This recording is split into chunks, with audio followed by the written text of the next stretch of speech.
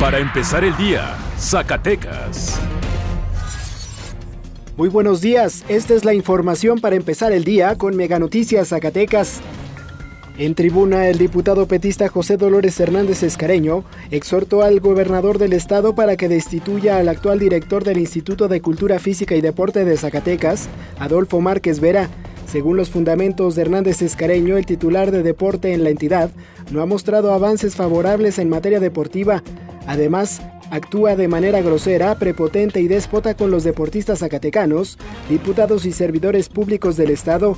Aunado a la petición de su destitución, el legislador pidió que la Auditoría Superior del Estado realice una fiscalización detallada y minuciosa sobre el ejercicio y destino de los recursos públicos destinados al Incufides durante los últimos 5 años.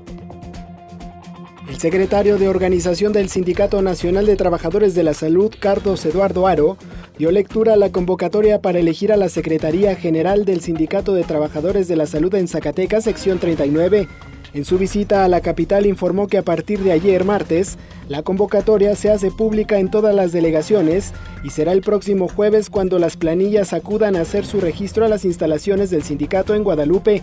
Las planillas que se acrediten tendrán un periodo de 2 semanas para promocionarse y será el 15 de julio cuando se designe al dirigente del Sindicato de Salud en el estado.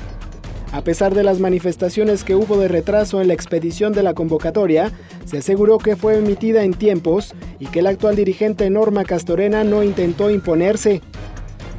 La iniciativa de matrimonio igualitario en Zacatecas sigue generando disputa entre colectivos LGBT y organizaciones en contra.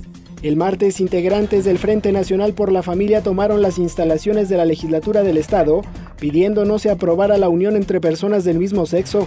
A su vez, colectivos LGBT denunciaron intromisión del obispo de Zacatecas, así como del gobierno estatal para frenar la iniciativa. Sería en la sesión del martes que se dictaminaría tal propuesta de reforma al Código Familiar del Estado.